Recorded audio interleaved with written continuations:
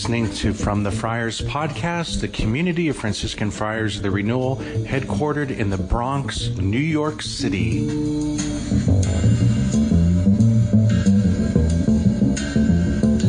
The Lord be with you. And with your spirit. A reading from the Holy Gospel according to Matthew. Glory to you, Lord. Mary Magdalene and the other Mary went away quickly from the tomb, fearful yet overjoyed, and ran to announce the news to his disciples. And behold, Jesus met them on their way and greeted them. They approached, embraced his feet, and did him homage. Then Jesus said to them, "Do not be afraid. Go, tell my brothers to go to Galilee, and there they will see me." While they were going, some of the guard went into the city and told the chief priest all that had happened. The chief priest assembled with the elders and took counsel. Then they gave a large sum of money to the soldiers, telling them, "You are to say, his disciples came by night and stole him while we were asleep. And if this gets to the ears of the governor, we will satisfy him and keep you out of trouble." The soldiers took the money and did as they were instructed. And this story has circulated among the Jews to the present day. The Gospel of the Lord. Praise to you, Lord Jesus Christ. My brothers and sisters, may the Lord give you his peace. Welcome. So here we are on Monday of the octave of Easter. It is still Easter. It is still Easter. And you know, we have the 40 days of Lent to prepare. And then Easter arrives. We've got the 50 days of the Easter season. So the 40 days in which our Lord was appearing and disappearing to the church, and the different stories of that. And then his ascension back to the right hand of the Father. From thence he shall come to judge the living and the dead. And then the 9 days of prayer, the first novena, at the end of which was the coming of the Holy Spirit at Pentecost. So 50 days, the word Pentecost meaning 50 days from Passover. So we need to get ready for another season. So what are you giving up for the season of Easter? Oh no, we never ask that question, right? But once again, for those who are blessed to go to Mass every day or to look at the readings and prayers every day, the Church has done a marvelous job pulling all of it together for us. And I would like to offer a word of encouragement to everyone. If you have the opportunity to sit down with your Bible and take a look at the accounts of the resurrection stories in their entirety. So, at Mass, we're just getting snippets here and there, like yesterday from John 20, and then Tuesday, tomorrow, we get a little more of it. Then on this coming Sunday, Divine Mercy Sunday, we get a little more of it. But I would propose it's so good to take the time to sit with your Bible and actually read the accounts in their entirety, and just to take it all in. And it's so good. And so here's the thing that's a little theme for today, okay? The stories of the resurrection are messy. They are messy. One of my favorite books, all about the resurrection. It's a big theological book by N.T. Wright, almost 900 pages, all on the resurrection. I've read it 3 times, and I read some of it again today. And in there, he's going through the different stories from Matthew, the different stories from Mark, the different stories from Luke, and the different stories from John, and then a couple of mentions in the letters of St. Paul. And you know what? It's kind of messy.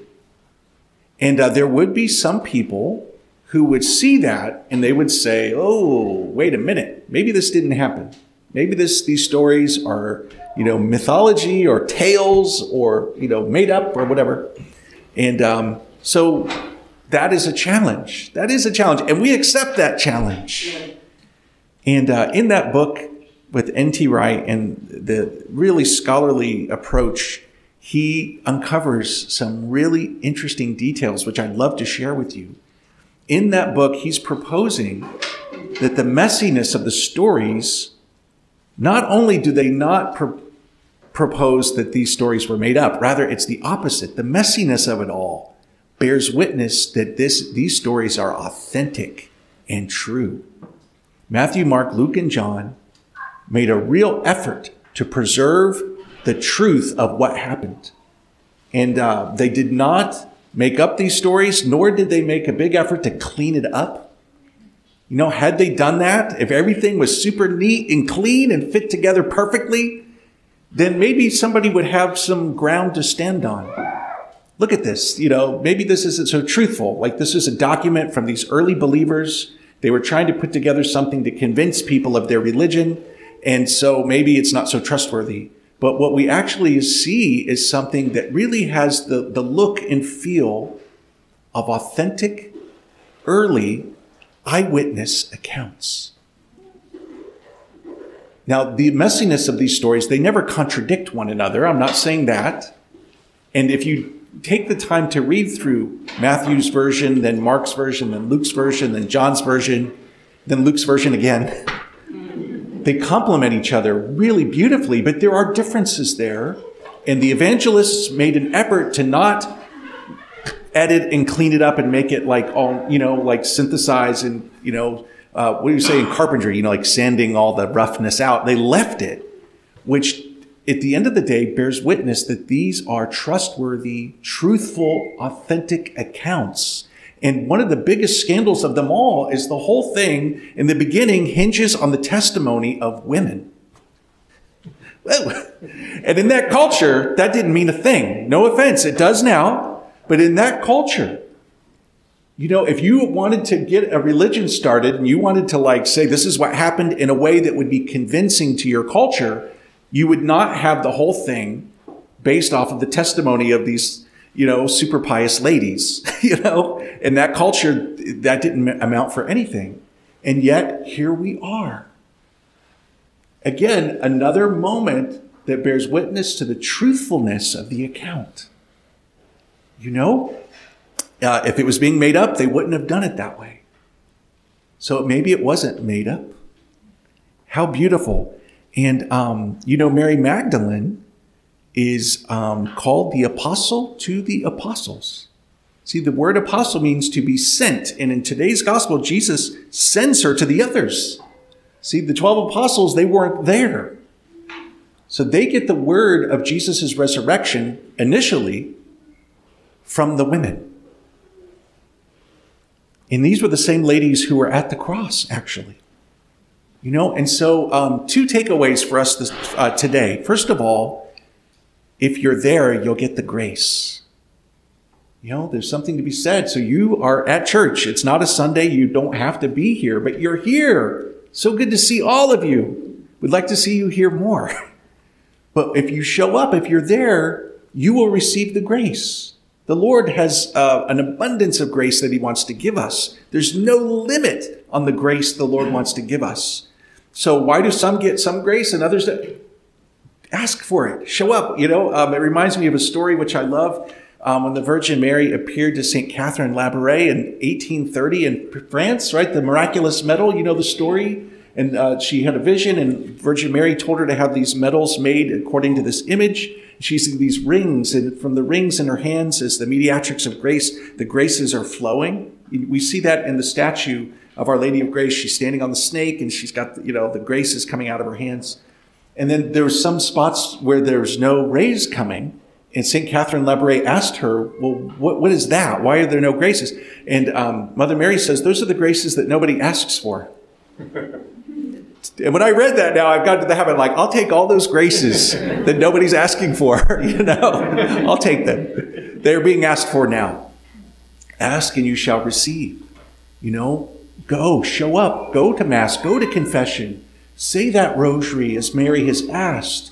And you will receive. You know, if you're not showing up and you're not doing it, then maybe you won't get as many graces. So praise the Lord for that. And then the second takeaway, and this is my favorite, just as the different stories are kind of messy, our lives are kind of messy. So we can be okay and we can be at peace with the messiness of things, right? That we look into the mirror and we see ourselves and we know that we are not perfect, and those that we live with are not perfect, and our families and our situations and our friends and the difficulties, and we can feel temptations to frustration, all this imperfection that we find ourselves. What does the prayer say? This valley of tears, you know? But One of my favorite prayers that I love to pray, usually said partially sarcastically, Lord, bless this mess. This world is so messy. And but here we have the messiness of the situation that the Lord entered into. And so we can be at peace with all the struggles and the difficulties and sometimes the failures and weaknesses. It's okay. It's okay. Jesus Christ is risen from the dead. Amen.